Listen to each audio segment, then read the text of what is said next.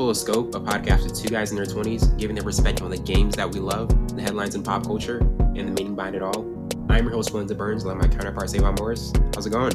It's going pretty good, man. How are you? I'm doing pretty good, and for this episode, we've got a couple of album reviews, and we're going to get into some NFL topics, and then just thoughts on the finals as it's extending into a sixth game tonight, and it's really turned into a really entertaining series. But to start it off with Bryson Tiller's anniversary review, this is his third album released last Friday, and a week prior to the release of Anniversary, Tiller dropped a deluxe version of his 5-year-old Trap Soul debut. And the way this album rollout was put together was, very clever and sparking interest and intrigue. Even the new artwork mirrored Trap Soul, only with the blue filter. And his last album, True to Self, was disappointing for many. And he takes, a 3-year break and really feels as though he's going back to the sound that brought him into the spotlight.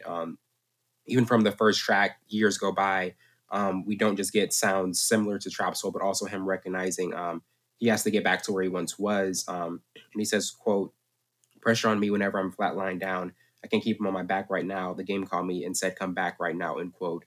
And there's just the haze-filled, dark contemporary R&B production with 10 tracks, and half rapping and half singing as we're used to sing from him. And the standout single, Out of Time with Drake, came with satisfaction and alleviation musically.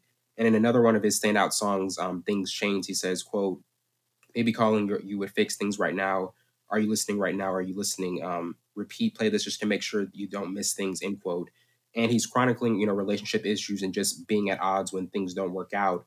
But what were your thoughts on this project being full circle for Trap Soul, and if him taking so much time off to come back for this really made a difference?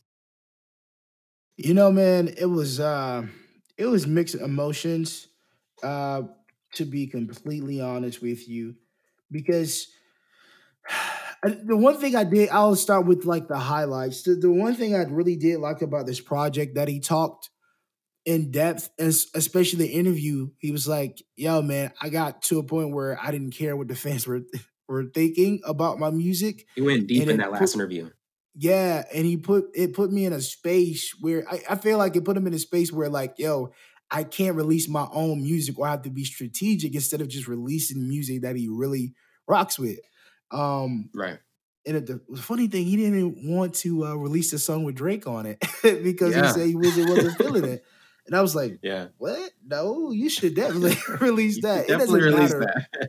It doesn't matter what type of track it is. If Drake's on there, people are gonna give it a listen because it's Drake. Drake is on there. Exactly. So, but I thought it was I think it was an okay album, to be honest with you. I think nothing will top Trap Soul. Nothing, man. Nothing. And it's hard to be like, yo, I have these discussions with a lot of my friends. It was like, man, y'all crazy. No, bro, nothing will top Trap Soul. If Drake would have got on the Don't remix, man, come on, man. What's going on here? Why did that happen? And with him, like, not being like the top tier guy anymore, it made room for so many other artists like Brent Faiyaz, Giveon, it's a lot more. It's a lot of other R&B artists. And Giveon just came out with a new EP. He did. It's fire. And then the song he has with was it Snow Allegra? Oh, Allegra. Oh, Jesus. I was trying to put the little emphasis, I didn't even call for the rah. But no, his music is super fire. And his voice is like very unique. Like he has a unique voice. But for this album, man, I really thought it was a good album. It was okay. It wasn't nothing spectacular. Even the Drake song was like, okay, it was all right. I didn't even really like it that. I mean, I liked it, but it wasn't like a great song. Yeah, like it wasn't like it wasn't like The Sequence. It wasn't like Exchange or Don't. It wasn't like Right My Wrongs, Been That Way. Like, yo, those songs stand the test of time. I listened to that album over and over, like till this day. But this album was okay. It wasn't nothing like. I just love the way he was so transparent, saying like, "Yo, I'm really tired of trying to figure out what music you guys are gonna like. I'm gonna put it out anyways. So I really think that was dope. Yeah, and I think like the timeless interlude things change. I really do. Inhale was still a track that I really like. Was there like any favorites that you had off of this one? I know you don't think it was like a great project, but were there any like that you would still go back and listen to? The two that are saved are Timeless and Out of Time, for Okay. sure. Because what I do is the process of what I do if a new album comes, I'll add the entire thing and then I'll Hmm. listen to all the songs and then I'll pick the best songs I'll know I will listen to over and over. Right. And those two, first it was only Out of Time, and then I gave it another listen, and then Timeless made it. So I might give it another listen, and maybe the songs will work on me. And then I don't know, but yeah, definitely Timeless. I mean, Timeless interlude because I'm a big fan of interludes. I love interludes, Yeah, and his then interludes are always crazy. yeah, yeah, and he really kind of like it sounded like him a Hmm. little bit. It sounded like Trap Soul Bryson Do you Tiller. think he'll ever get back to that trap soul element where we just go back and listen to his project again? Because it seems like we're all still waiting for that. Because that was just a high moment for him, like the peak of what he can Yeah, do, and it seems as though like he still hasn't gotten back to that level yet. he, I think he'll be leveled. I don't think he'll get back to that point again because I don't know if he was hungrier then or the people like because there's a lot of people that help him write Trap Soul. Right. I don't know if he has the same people in his camp or whatever, but those songs, those production wise, it was just different. And I think it was a time in that we never heard anything like him at the time. Now we Hmm. have other artists that sound like him and Exactly. possibly do it even better. But now, I mean, we're on a different wave. It's a different trend now. Now I think we're getting back into the '90s music because Brent Faiyaz is the top of R&B right now. I don't care what nobody Oh says. The yeah. man's on top of the R&B charts right now, Hmm. and he has that '90s feel. And I think we're getting back to that '90s feel. So I don't think his music will ever get to that point again, like where like we just like everything shuts down. Because we're hoping he gets back to that point, but the Exactly. music is not, translating into it. Yeah, definitely. Now transitioning to the Savage Mode and Metro Boomin's, to 21 Savage and Metro Boomin's Savage Mode 2 review. This had the intention of being a bigger, louder, more expansive project. And the first Savage Mode was like more of a straightforward collection of 9 good to great songs. And the sequel had the intentions of being legacy defining. And Metro Boomin just doesn't lay the foundation for 21 Savage, but controls the atmosphere, with the beats that lay drum patterns rooted in Atlanta trap. And there's just an unpredictable mix of samples and melodies. They've got features from Young Thug, Drake, and Morgan Freeman narrating. But what were your thoughts on this sequel overall and the best, and kind of like what was like the best feature to you on this one? Man, the fact that he had Morgan Freeman, Man, what did he have to do to get Morgan Freeman? we just got to take a moment to acknowledge that. But nobody's really talking about it. You know how dope Morgan Freeman don't move unless you're like he don't move for nobody. Oh no. And he's older now. So he's older. He's not moving anybody. But yo, that was crazy. The Drake feature was crazy. How he just dropped them gems about SZA. Like, Man, got the unfollow from SZA. right. But then she clarified, like, yo, Drake is not no pedophile type. Because there's a lot of like stuff about that about Drake. I was like, yo, what? Just wait till CLB. Just wait till CLB when he drops all the gems of the women he's been with in the past. Bro, he still ain't dropped the album. It's October. Still. It's October. I don't even know if we're gonna get it this year. I don't think we're gonna get an album from J. Cole. Yeah. But Too late in the year. right.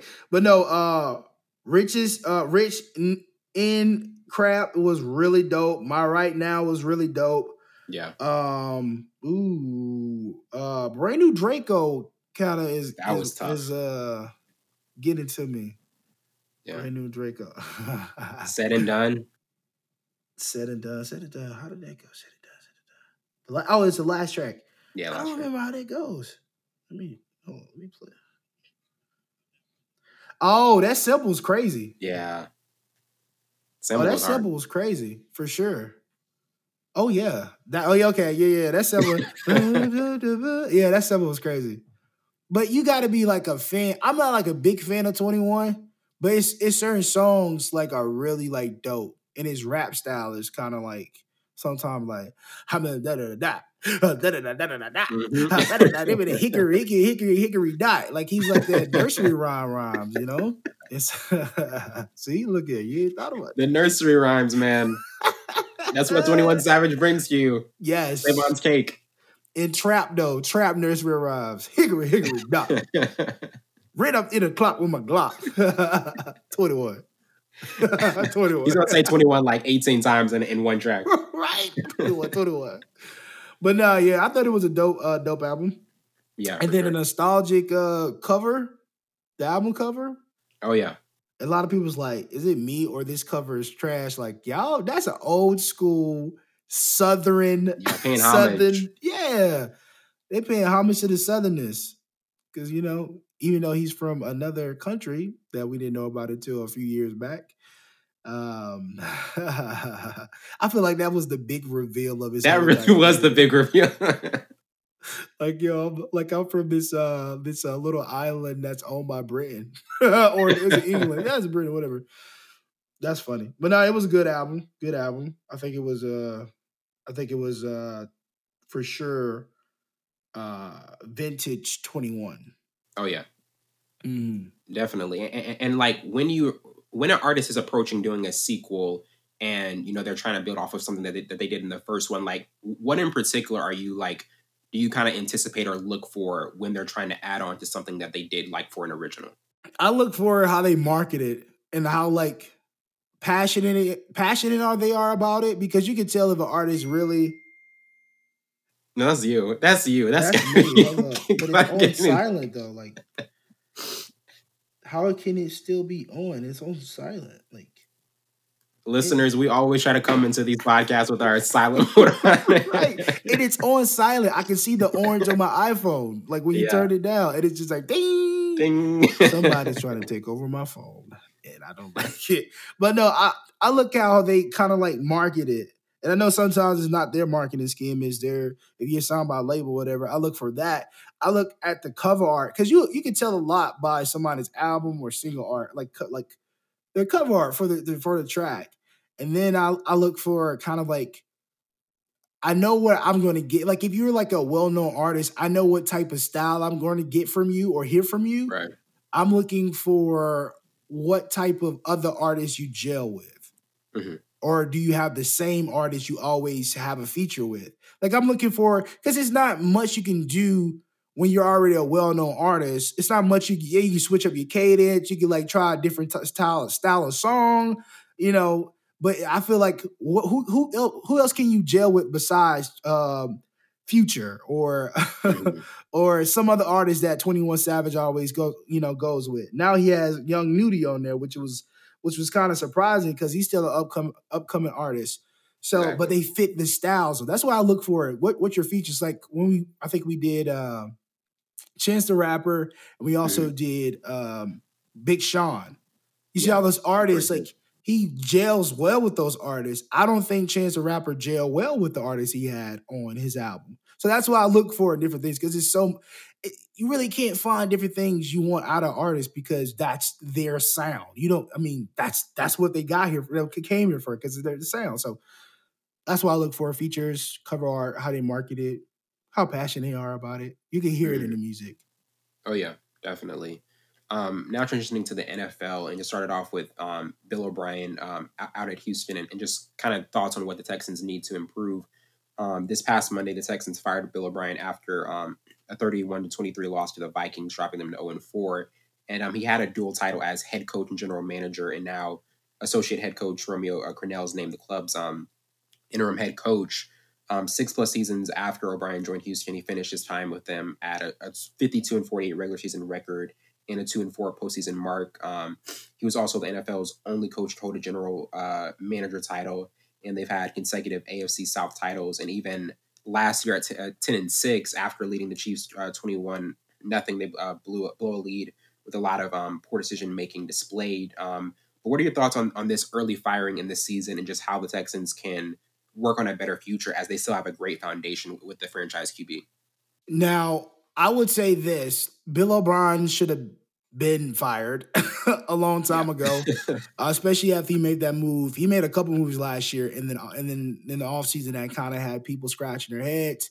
Sent a bunch of people to Miami for some weak players that haven't even translated over to contributing to the football team. That you get rid of DeAndre Hopkins, one of your future wide receivers, for what? And And then I think if he wasn't the general manager as well as the head coach, I think things would have been smoother because I think he would have stayed longer. But now that you're the general manager, I don't know how you pulled that with Miss McNair. Say, hey, I could be the general manager too. I'm making decisions. I might as well. I don't know how he pulled that. What a card. And he had it for like 3 or 4 years. Like, how do you do that? But yeah, I think Bill O'Brien should have been fired.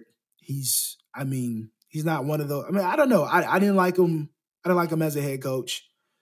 I mean, and they had what it was, the Hard Knocks team. You get to see how good of a head coach he was and how he moved and, how he coached his players. I really didn't, I didn't really like him, to be honest with you. And he should have been fired because he was a black head coach. He would have been gone for sure. Yeah, absolutely. And there was a clash with even him and players like J.J. Watt, that they were in an argument after one practice. Him and Hopkins really didn't get along. I mean, there's sometimes with coaches you can tell, like, when they just do not connect with players. From early on, did you kind of feel as though that may have been a possibility? Because some coaches, they can manage different personalities and have a better sense of chemistry. But for him, it just seemed even from his early years in Houston, there was just never that strong, consistent connection. I think you have to be genuine. I don't think he was a genuine guy, a genuine coach. Like, they're grown men. They understand if a guy's not genuine or he's just blowing smoke out of his butt or whatever. Like, those are grown men. They understand that. So if a head coach is really genuine and really care about the players outside of football, it's going to translate over because now I will do anything for this coach because it's more than football. I don't think it was like that. And you can tell how he had the relationship with Ryan Mallett when he came from the Patriots because he was on the Hard Knocks and how he treated them. It was just like, it didn't feel right. It didn't feel right how he treated them and stuff like that. Yeah. So him not having a relationship with two of your biggest guys, J.J. Watt and DeAndre Hopkins, that says something. And that everybody sees that. I'm like, man, I don't know about Coach O'Brien, man. He be tripping. But now I think they move. I think they move better. Now you get the right pieces because it's like I think they have 3 max contracts. Yeah, and they were 0-4. 0-4. And we can't forget the fact that they started off with like one of the toughest schedules. Chiefs, Ravens. I mean, Chiefs, Ravens for the first 2 weeks. I mean, now they had the Steelers in week 3, and they easily could have come out 2-2. But I mean, the first 2 weeks, they do have, and I think that's why the Texans didn't fire him even like earlier on because the first 2 weeks that they started off with were extremely tough. They have to play a good Steelers team, but the Vikings, I think that was the game where they were going to kind of like measure up. Hey, do we keep this guy or do we just let him go now? I thought about the strength of the schedule. You know what, man? That I don't care about that because at the end of the day, Merrill, you have to compete. You've made the moves. This is why I say it doesn't matter about the schedule. You made those moves last year during the season to trade those players from Miami to Texans. Then you get rid of DeAndre Hopkins. You don't have a running game. Your offensive line is shot. J.J. Watt he's still up in the air. He's injured throughout the year. Your secondary, you have 2 older guys still at cornerback with Joseph and what's the other guy's name? Well, it doesn't matter. Your defense needs help. And you have 3 max contracts. One is your quarterback. And you have nothing to show for it. Doesn't matter about the strength of the schedule. You make those moves because you're confident in those moves. So you feel like they can. They did. Come on, man. Come on. It doesn't matter about their strength of schedule. He just made poor decisions as a general manager and a head coach. Poor decision making throughout. And I don't think ever in the NFL, it should never be like NBA, you can get away with that. Oh, yeah. NFL, no. The head coach should not be the general manager. Head coach position is already stressful as it is. You don't need to be making those decisions. No, you don't need to make those decisions. That's terrible. Yeah, absolutely. And now transitioning to Aaron Rodgers and just the strong start that the Packers have gotten off to. Oh yeah. This is Savon's favorite topic. But the Packers are off to a 4-0 start after a 14-point win against the Falcons Monday night at home. And Rodgers, he's off to a flawless start. Green Bay has scored at least 30 points without a turnover each of the first 4 games, and making them the first team in NFL history to start with 4 such games. And the variety of contributions they've done it with is just really astounding, as they played 2 consecutive games without Davante Adams and number 2 receiver Allen Lazard being out indefinitely because of a core muscle injury. And this was, looking back at this draft class, this was a really rich draft class, and they didn't take one. But Rodgers has still had 13 touchdowns and no interceptions, also being the 4th most passing touchdowns without an interception over its team's first 4 games in league history. But what has impressed you the most, kind of like with the Packers start, whether it be Aaron Rodgers' electric start or just them rolling even without their best receivers? This offensive line, this is one of the best offensive lines we've had in a long time. Healthy too. Healthy offensive line. We get rid of Balaga. He's with the Lions. He used to be our starting right tackle. Bakhtiari is still there. Lindsley is still there at the center position. We have some new guys in the inside. I love this offensive line. Aaron Rodgers has not been touched often because we give up sacks a lot. Last year, I think we were like top 5 of giving up sacks. Now we're not even in the top 5. We're like in the back end. So I'm so happy. He did get sacked a game against Atlanta Falcons, but that wasn't the O-line's fault. It kind of got caved in on him, and he tried to run, and his leg buckled, and then he fell down. So that was considered a sack. But other than that, he's been clean. He's been having time to elude people. I love this offensive line, and I love the parts, the tight end situations. Mercedes Lewis didn't play last game, but our new guy, I think he's a rookie. What is his name? Robert Tonyan. Robert Tonyan stepped up 3 touchdowns, man. I love how these young guys are stepping up without Vontae. But it's a weird stat. Like, we're 7-0 without Vontae starting or being in the game. That's interesting. Our best guy. It's like when Steph Curry is out and then they have like a good record or something like that. Or when KD was out, they had a worse record. What's going on here? Like, what does that mean? Like, everybody steps up now? But no, I love how the best thing about it is offensive line. I think our secondary still needs some work, but it's a work in progress. I think the front 7 is solid, but the best thing about this team is the O-line. That's why we're moving. And then Aaron Jones, I think the offensive line is blocking their butt off, so Aaron Jones is even better this year. And then we're saving him so he's fresh at the end of games, so Jamal Williams gets some snaps and some other guy gets some snaps so we can keep him fresh and healthy. So I think that was really good. You can't do that without a good offensive line. But yeah. Not at all. And the Seahawks and Packers, they look like the top 2 teams in the NFC. I mean, 49ers, they've gone through early injuries. Where do you, like, in terms of like the early NFC contenders that like really stand out to you? I know the Packers are up there. Are there like any other teams that you think of just like really like strong early NFC contenders? Chicago. Oh yeah, Chicago for sure. Chicago is surprising me, man. Nick Foles, the defense is already good. The running game is working. Online is really strong. They're just missing that quarterback. Trubisky is not that type of quarterback for that system. They need a pocket passer. Excuse me. Nick Foles is back. He's with the Reigns. They're 4-1. They're playing good football. They're playing great football. Came back against Tampa Bay Buccaneers with Tom Brady. He even shake their hand. Second time.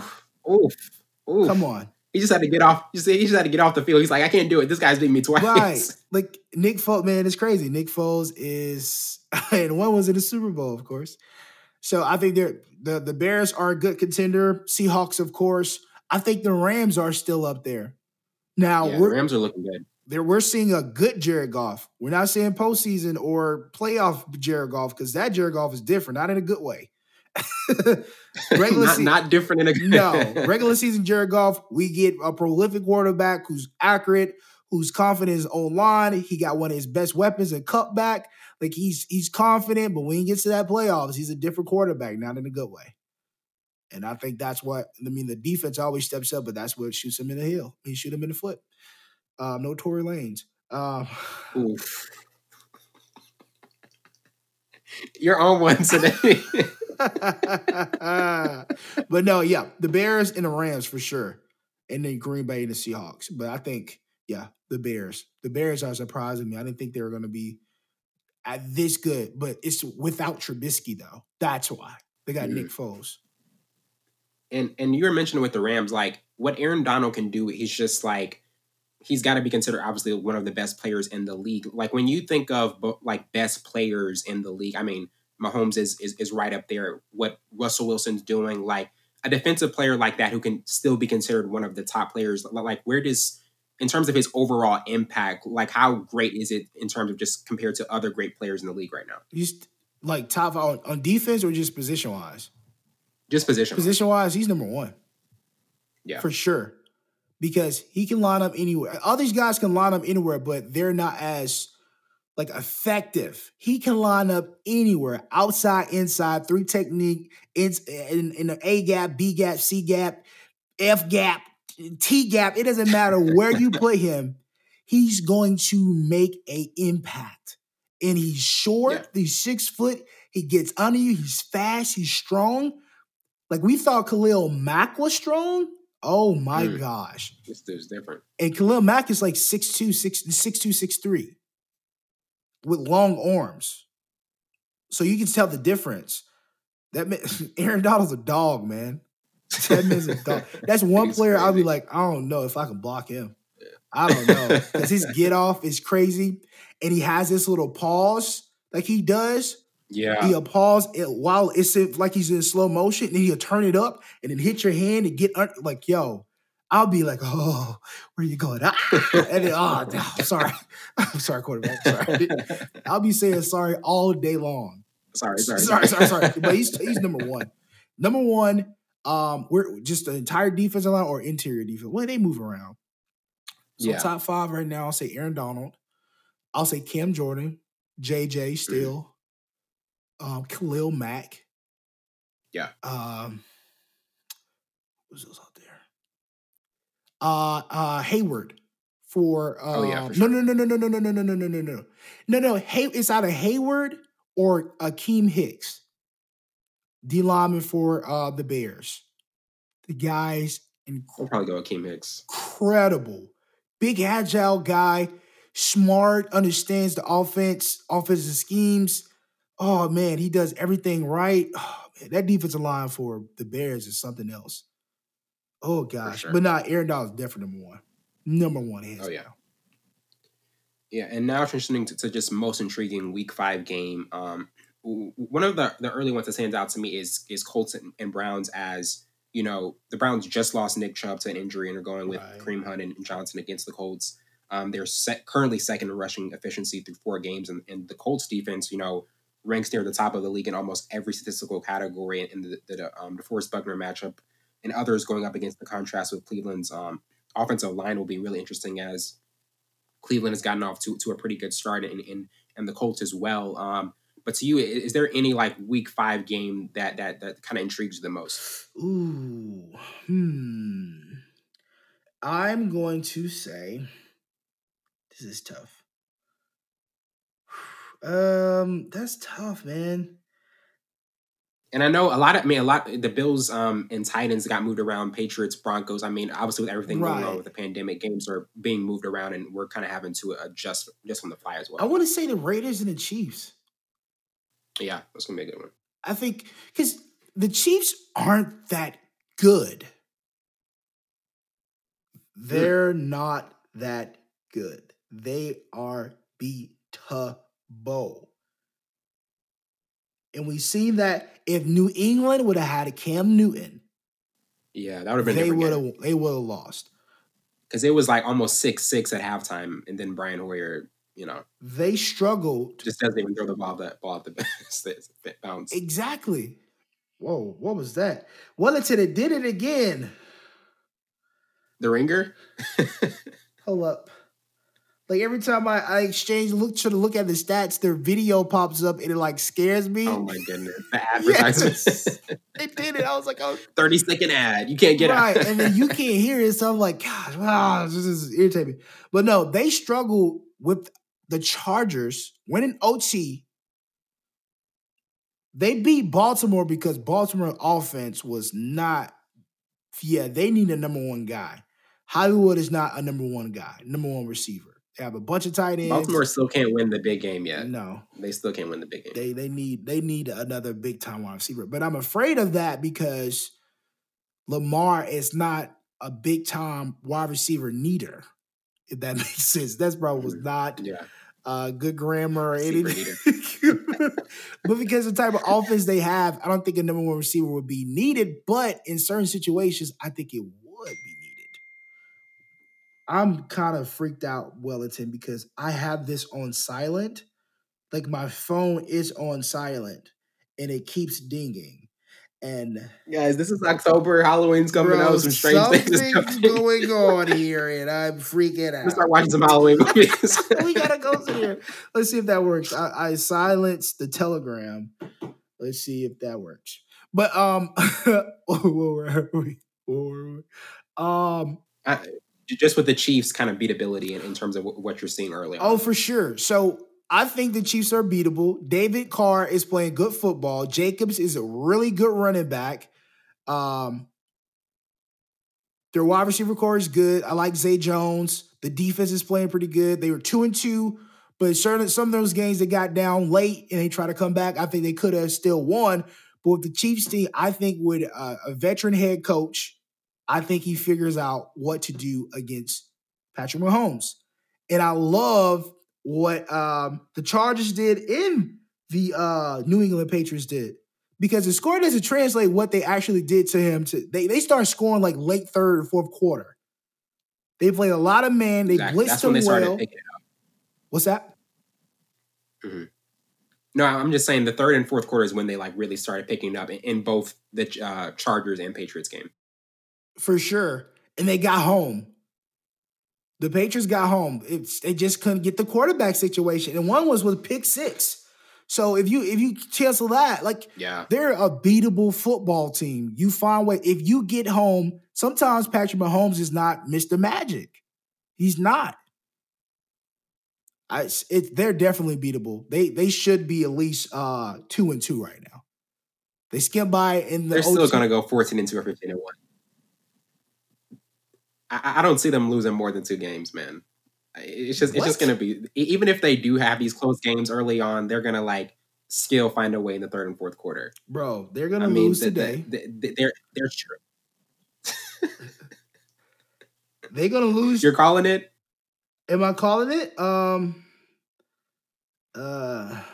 I mean, these in terms of the division games can be closer, and that's what we saw with the Chargers because they see these teams more often, and I can see an upset potential for this one because, as you said, the Raiders are familiar with them, and just with how Derek Carr's gotten off to a pretty solid start early on, so the upset probability is there.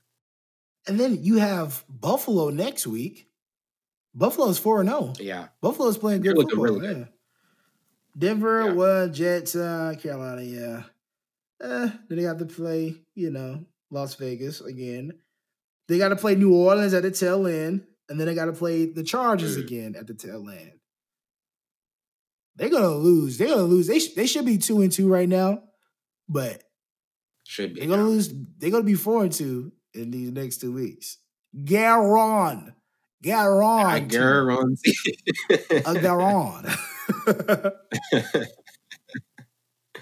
yeah, now transitioning to the finals as this is the day of Game 6 and the last game, one of the best finals games I think we've seen in a while. Jimmy Butler has 35, LeBron has 40.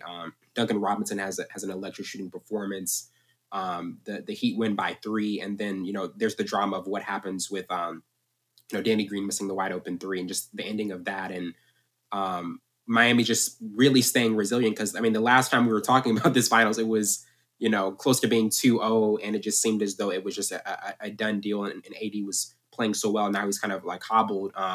In terms of just like what you've seen from this overall series and just how Jimmy Butler has, really stepped up. AD, he's not 100%. KCP has had some big games. Like what kind of stands out to you going into this game 6 as this has just really turned out to be a really tight series. Goran Dragic is still, up in his health is still up in their air as well.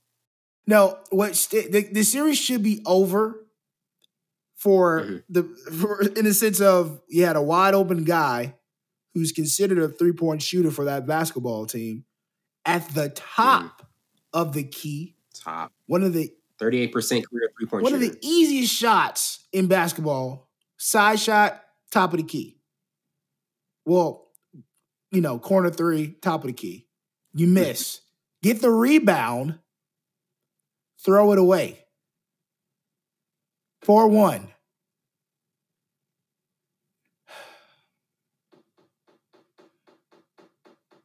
But then the other headline, Jimmy Butler played like 47 minutes. 47. That's insane. That's what you have to do if you want to win. But it's not unheard of. Yeah, it's not unheard of, but I love the tenacity. I love how he played. He played perfect basketball again. But it was in between games, though. Like, he can't play perfect every single game. Because game 4 wasn't as good of a game for him as game 3 was. Game 3 and game 5 have been his standouts. There you go. He can't be perfect. Now, if he's perfect, the Lakers are going to win tonight for sure. I think LeBron is going to just take over. I think I don't understand why people do this to LeBron.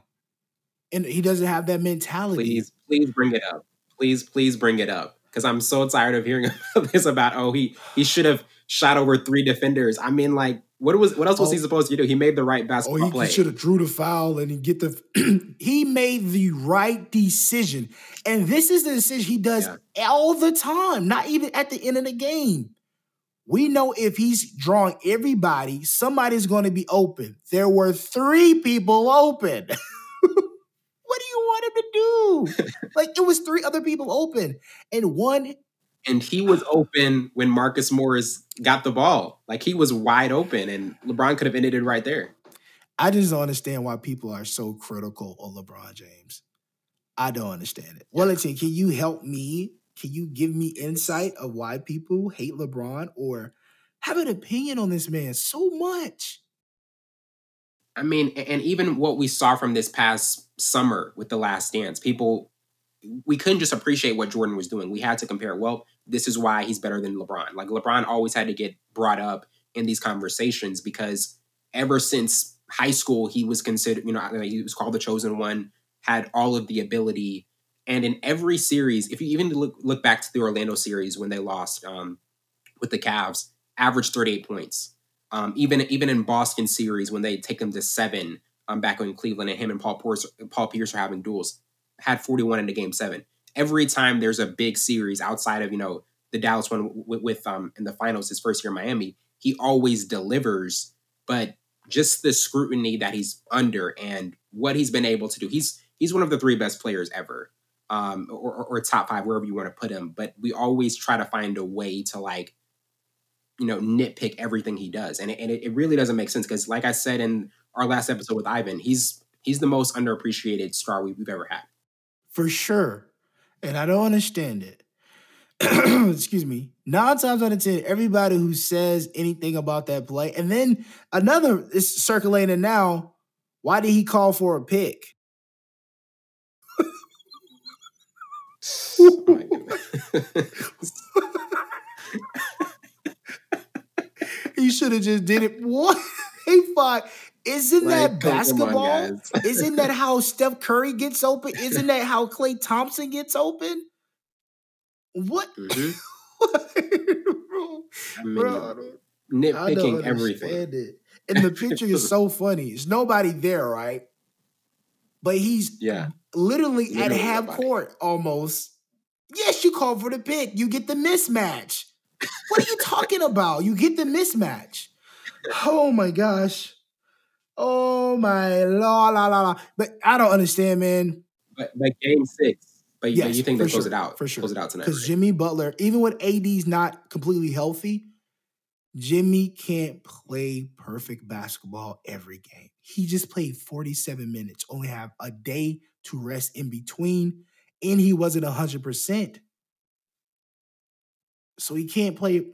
Is this LeBron's best finals individual matchup opponent? Because like we've seen some guy like Kawhi, he like brought out a lot out of him. Even Kevin Mhm. Durant. Like, do you think Butler is right up there in terms of just like individual matchups in the finals that has been LeBron's Ooh, toughest? no. I don't think so. Because you got to think about he had Kevin. Oh, finals. No, when he went to the finals against the. Yeah, finals. Who did he go to the finals against when he was with the Cavaliers? Like before he left.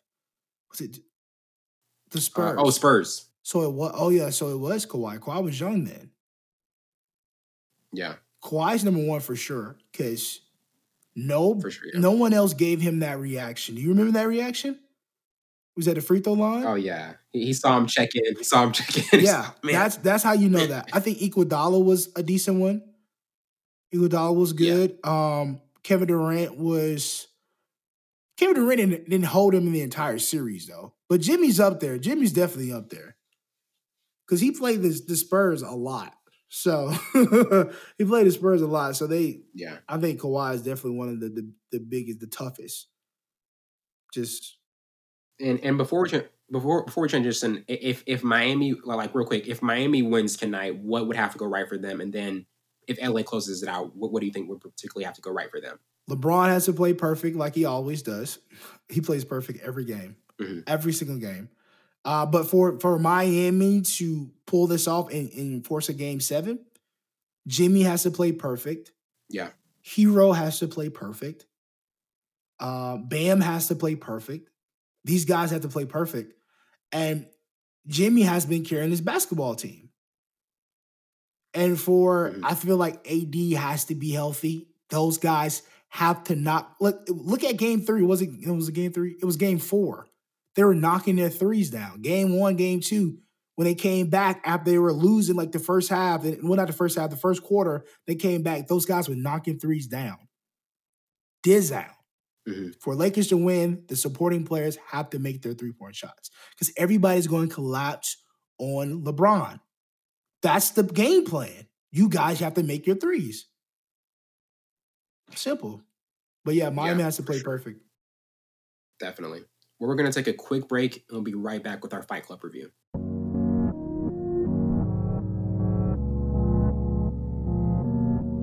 Welcome back to the show, and now we're getting into our Fight Club review. And to start with the overview, Fight Club is a 1999 film directed by David Fincher and starring Brad Pitt, Edward Norton, Helena Bingham Carter, Meatloaf Day, and Jared Leto. It's based on the 1996 novel of the same name by Chuck Palahniuk.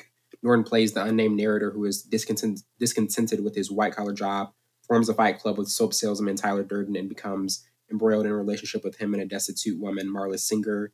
It had a budget of $63 million and brought in $101.2 million in the box office. Had a 79% rating on Rotten Tomatoes. It was nominated for the 2000 Academy Award for Best Sound Editing, lost to The Matrix. Bonhomie Carter won the 2000 Empire Award for Best British Actress. The Online Film Critics Society also nominated it for Best Film, Best Director, Best Actor, Edward Norton, Best Editing, and Best Adapted Screenplay. And the film didn't win any of the awards, but it ended up being listed as one of the top 10 films of 1999.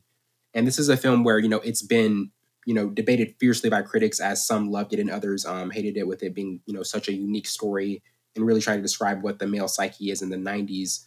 But what were kind of like your initial thoughts of this film and just the balance between Ed Norton and Brad Pitt earlier in their careers? Whew, what a movie. Yeah. Like you said, this is young Ed and young Brad. This movie was, man, it was like a twisty.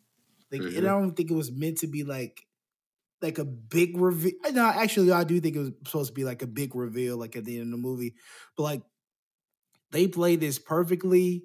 It was like certain scenes were non-scripted, so it was just like they just did it. Like when we get to the scenes, like some of the stuff was unscripted. It was like, yo, that's really dope that they were like, get into the role that much. But nah, Yeah. this was a top for both. I'm gonna say for both. This is a top 5 movie for I both think this is Brad actors. Pitt's best character like ever. Be- mm, I don't know. Like best. Top tier. I'm definitely going top 3. Oh, yeah, for sure. No, for sure. For Ed, I think this is his best movie. Oh yeah, No, wait, definitely. no. He played an Italian Job, which was a Oh yeah, the great talent was good. film. Rounders with Um, Matt Damon. yeah, and a bunch of other actors. Jason Tatum. I forgot her name, but she's a major actor. I forgot her name though. There was a lot of great actors in the Italian Job, but nah, this I think definitely for Oh, both actors. Charlize Theron. Yes. Yeah. Oh, I love her. She's so pretty, so beautiful. She's like down to earth. Like you ever see her interview? She's so like down to Yeah. earth. It's like Chill. super crazy. But for both actors, top 5 movie. Like from getting in, this is a great film, bro. Like, and this is early in their career, which is really crazy. That this film Yeah. like really, and it didn't win any awards. That's So I gotta ask you this, insane, man. Wellington. Brad What Pitt did had Rotten Meet Joe Tomatoes- Black. was that- Brad Pitt was just coming off of meeting Joe Black, and he was Right. like that. That's when he was interviewed about this film. That's Oh yeah, crazy. but Rotten Tomatoes, yes, 79%, Say that again. 79%. That's it. That's it. Rotten Tomatoes, like they're convinced that they just want to disappoint us every week, man. 79%. At least gotta be in the 80s. It should have been at least like I would say 92. Like, I don't understand what they scale this stuff. What is their on. metric? Right, 79%. So you telling me you saw the ending coming? Get out of here! Oh yeah, Nobody we knew saw that. it We coming. knew that. Even the actors when they was reading the scripts didn't see it coming. Get out of here! Yeah. 79%. Cochina. But nah, this man, this is a dope film. Real dope film. Yeah. I can't wait. Let's get into it. Absolutely. And getting to our first topic, from 1 to 4 stars, what would you give it? I gave it 4 as the cast was just obviously picked very well, resulting in great performances and stunning visuals. But the main thing, as we were just talking about, is the plot, as it has one that's rarely been seen before and captured the pre-millennial tension and just the twist in the plot that were just really had a great effect and a great balance for the ending. But to you, from 1 to 4 stars, what would you give it? Definitely 4. Yeah. From beginning to end, had you engaged, had the big reveal at the end. The fights, the scenes were dope. Like the monologue was dope. The actors did a great job. Like it just had everything you wanted in a movie. I know I always say that. Well, certain movies I always say that. Mm-hmm. But yo, this film, like, yeah, this film was so dope, man. First rule of Fight Club. Bro, I watched it. What day did I watch this? Today is Sunday. I watched it on Wednesday. And literally, that's literally the same day I watched it. That's literally the same day I watched it. How did we pick the same day? I don't know, man. I guess because it was the day before. No, we do our podcast normally on Friday. But it brought me back to the younger days when I'm just sitting here watching with my dad, thinking like, yo, why did he let me watch this at like 6 years old, bro? Like, this is not a good idea. Luckily, I didn't get in a Fight Club. But no, this film is like really dope. Definitely 4 stars. If we could give it 5, I would give it 5. Yeah, absolutely. Transitioning to a favorite character, for me, it was Tyler Durden, as this was just one of the ultimate Brad Pitt roles. Maybe one of the top 10 ultimate movie characters that many feel as though they've really ever seen. And he's complex, principled, dangerous, and unpredictable all at once. And these elements are even intensified just as the film progresses. But to you, like, who is your favorite character? I got to go with the narrator, which is Edward Norton, which is, yeah, we already know who he is. But no, I don't know. It was just like I think it was like the angel and the devil on your shoulder type thing. And it's his guy. But then it's so funny how he changed into the guy he already was. And maybe, I don't know, like that stuck me too, because he started out this timid guy, bringing him in. But yeah, the narrator, Ed Ayers' character was one of my favorite characters because how they kind of introduced him as this timid guy, then he became the guy, and I was like, yo, you always been here. Like who you talking about? Who are you talking about? Like it was just all right, Hmm. just I'm getting excited, Wellington. Oh Like no, I know what you mean. I'm getting It's excited. like, what guy are you talking about? Like, yo, who what? Like, no, you're the guy. Like you Yeah. own Fight Club. Like, what do you like that whole like I don't know, it's really dope. Yeah, and transitioning to most memorable scene of the movie, I had "I Want You to Hit Me," where Tyler convinces the narrator to hit him as hard as he can. The first rule of Fight Club, where Tyler Durden lays down the ground rules for Fight Club.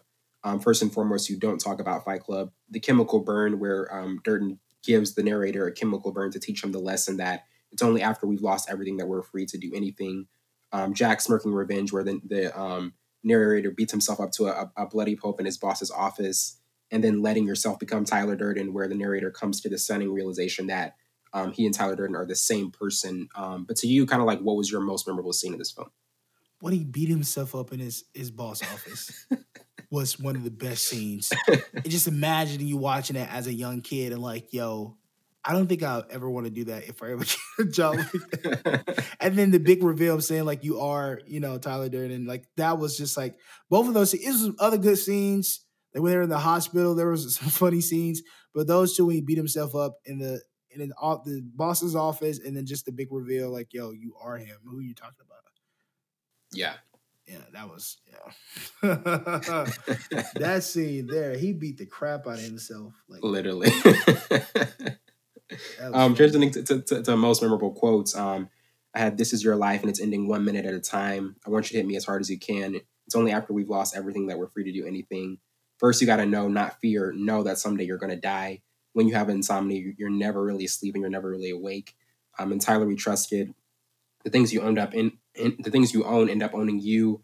The first rule of Fight Club is you don't talk about Fight Club. You know what the second rule of Fight Club is, Savon? What was that? You don't talk about but to you, what was your most memorable quote? You don't talk about Fight Club. Mhm. It's somewhere in there. Definitely, that was like the biggest one. Yeah. The other ones are like too long. I think it was like when he was like, you're not your job, you're not how much money you have in the bank, you're not the car you drive, you're not the contents of your wallet, you're not your effing khakis, you're the all singing, all dancing crap of the world. Yo. Bro, it was some great, and it's not one liners. The It was like, dialogue, man. The bro, dialogue was crazy. super crazy before its time. And then so many movies mimic this. Have you ever Hmm. watched Old School with I've never seen that one. he's one of the Owen brothers, Will Ferrell, Vince Vaughn, like they was in Oh like these man, I older gotta see that dudes one. in college. Like they was trying to start their own fraternity. They had like a Fight Club / Jelly thing down in the basement. Like so many movies start copying this movie. It is so crazy, man. They'll see like the dialogue, yeah, bro. Transitioning to what did you like the most about the storyline? How the narrator's depression and Tyler's appeal was set up, you know, so well. The narrator was unable to develop real human connections, and then Tyler offers an alluring philosophy and freedom from the modern world. And just the direction from David Fincher was not meant to give an answer to the struggles of the world, but a critique. But to you in particular, what did you kind of like the most about the storyline? I like how the narrator, yeah, I like how they introduced the narrator and not knowing the narrator was like the main guy. And he wasn't just like a voice, he was actually a person as well to go with the narration, if that makes sense. And then it Hmm. ended up him being all three were the same, like the same person. The Yeah. narrator, he was actually human flesh, and then he's actually Tyler Durden. Like, how in the world do you do this? And then I just love how I don't know, it's secret. Everybody was in it. Police officers, people Hmm. from just everywhere across the earth wanting to be in this club. Like it was so yeah, man. I think that was the biggest one, the biggest reveal. Like, yo, Yeah. Dad, did you see that coming? Oh man. Best Yeah, thing about and Hardline. Absolutely. And another movie that I know you're a big fan of, Joker, and I'm going to try to have us do it and review it in a couple of weeks with a guest. But IndieWire had an article last year about quote why Fight Club is the movie that Joker failed to become, and it's written by David Eltrich, and he says quote both films tell broadly allegorical stories about middle aged guys who grow so isolated from the world around them and so disenfranchised from themselves that they disassociate together. And both films entertain violence as a possible road towards personal agency, but where Fight Club confronts the toxicities of its time, Joker simply wallows in them. End quote. But to you, like, did you see these films of different eras possibly having the same ideology, or do you see it a little differently as it's just completely from two different eras? Hmm.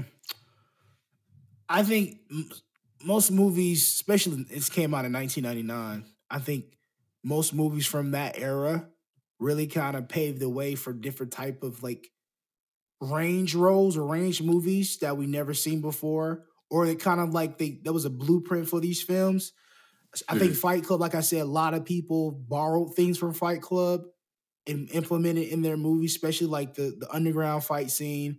Everybody, every like cops and lawyers are all in this group, but you'll never know. People at the hospital, interns, they had a freaking Yeah. intern in this movie. Like all of that translated to the other movies that we see today. They all kind of borrow the blueprint for some of these movies. So I think it. I don't know. I don't know if I answered the question correctly, Oh no. but You, for sure, I think the blueprint for like the movies that were made in the '90s definitely had an effect and an impact on the movies we see today and in the 2000s. yeah, absolutely. Transitioning to our last topic, 10 years from now, do you still think it'll be watchable and intriguing?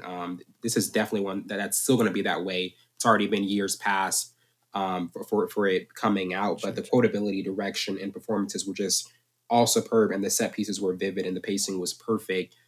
To you, 10 years from now, as I said, already been out for so long. What will continue to make this a watchable and intriguing film? The undergroundness, man. I Yeah, just be making words up, Wellington. The the just like underground. the the intriguing, like it's fight clubs in real life for Right. sure. I don't know. It's just like if you like you're a fan of like Brad Pitt, you just go down a rabbit hole of how many great films he's been in or like you've been a part of, and you land on this one. The cover alone, the movie poster alone is going to be like, what? Why is he holding a bar of soap that says Fight Club? That funded Fight Club.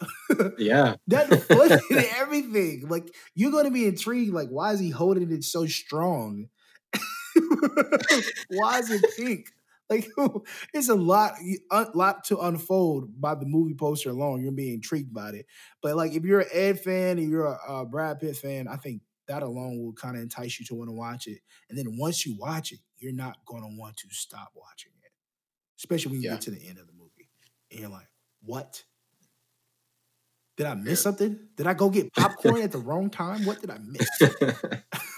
But yeah, man, that's whoo Fight Club. Actually, I want to go watch. I'm probably gonna watch with my dad today. See if you want to watch Fight Club. Bring back old And- memories. yeah. I mean, Brad Pitt, like as we talked, like the last film we did from him was Once Upon a Time in Hollywood. Yeah, A film that's kind of he wins an Oscar for it, but not not like his best role. To you, in terms of just like actors that have like great performances beginning in their career like this, like do you feel as though this was a film that was essential for him to?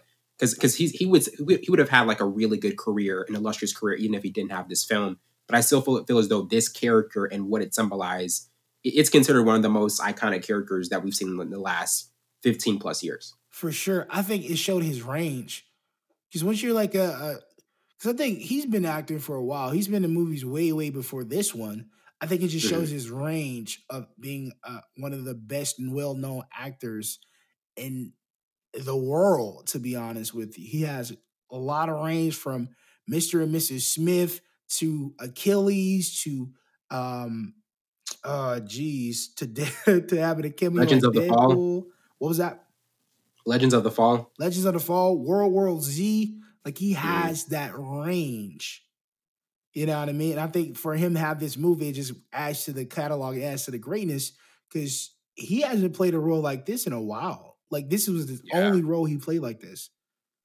And I think I guess it's a time. And then you have Ocean's 11, Ocean's 12. Like you have that Hmm. franchise. So it shows his range, but this is the only film he gets to play this. Like I haven't seen him in any other film that came close to this. And I think that's like Absolutely. the younger roles that he accepted. Now he's getting the big roles. Now he can pick and choose what he wants to do. But I think this kind of catapults him to that realm of things. Because you got to take roles like this if you want to be able to pick and choose later on your career. Because at first, like even Denzel said, you got to take the roles that you got to take, and then down the road you can take the ones that you want to and have the luxury of that. Because even earlier films like this are necessary for us to even think of what Brad Pitt is now. For sure.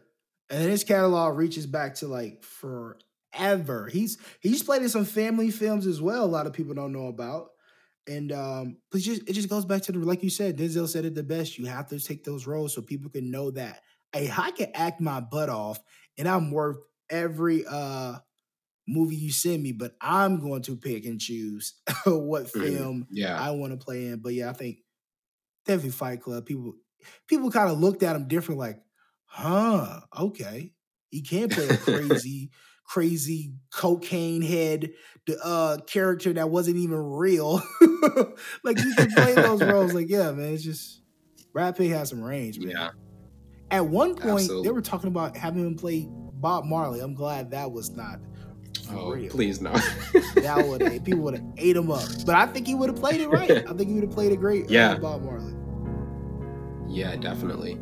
Well, that wraps it up for today. I'm your host, Wayne Burns, and my counterpart, Savon Morris. This has been Full Scope. See you later.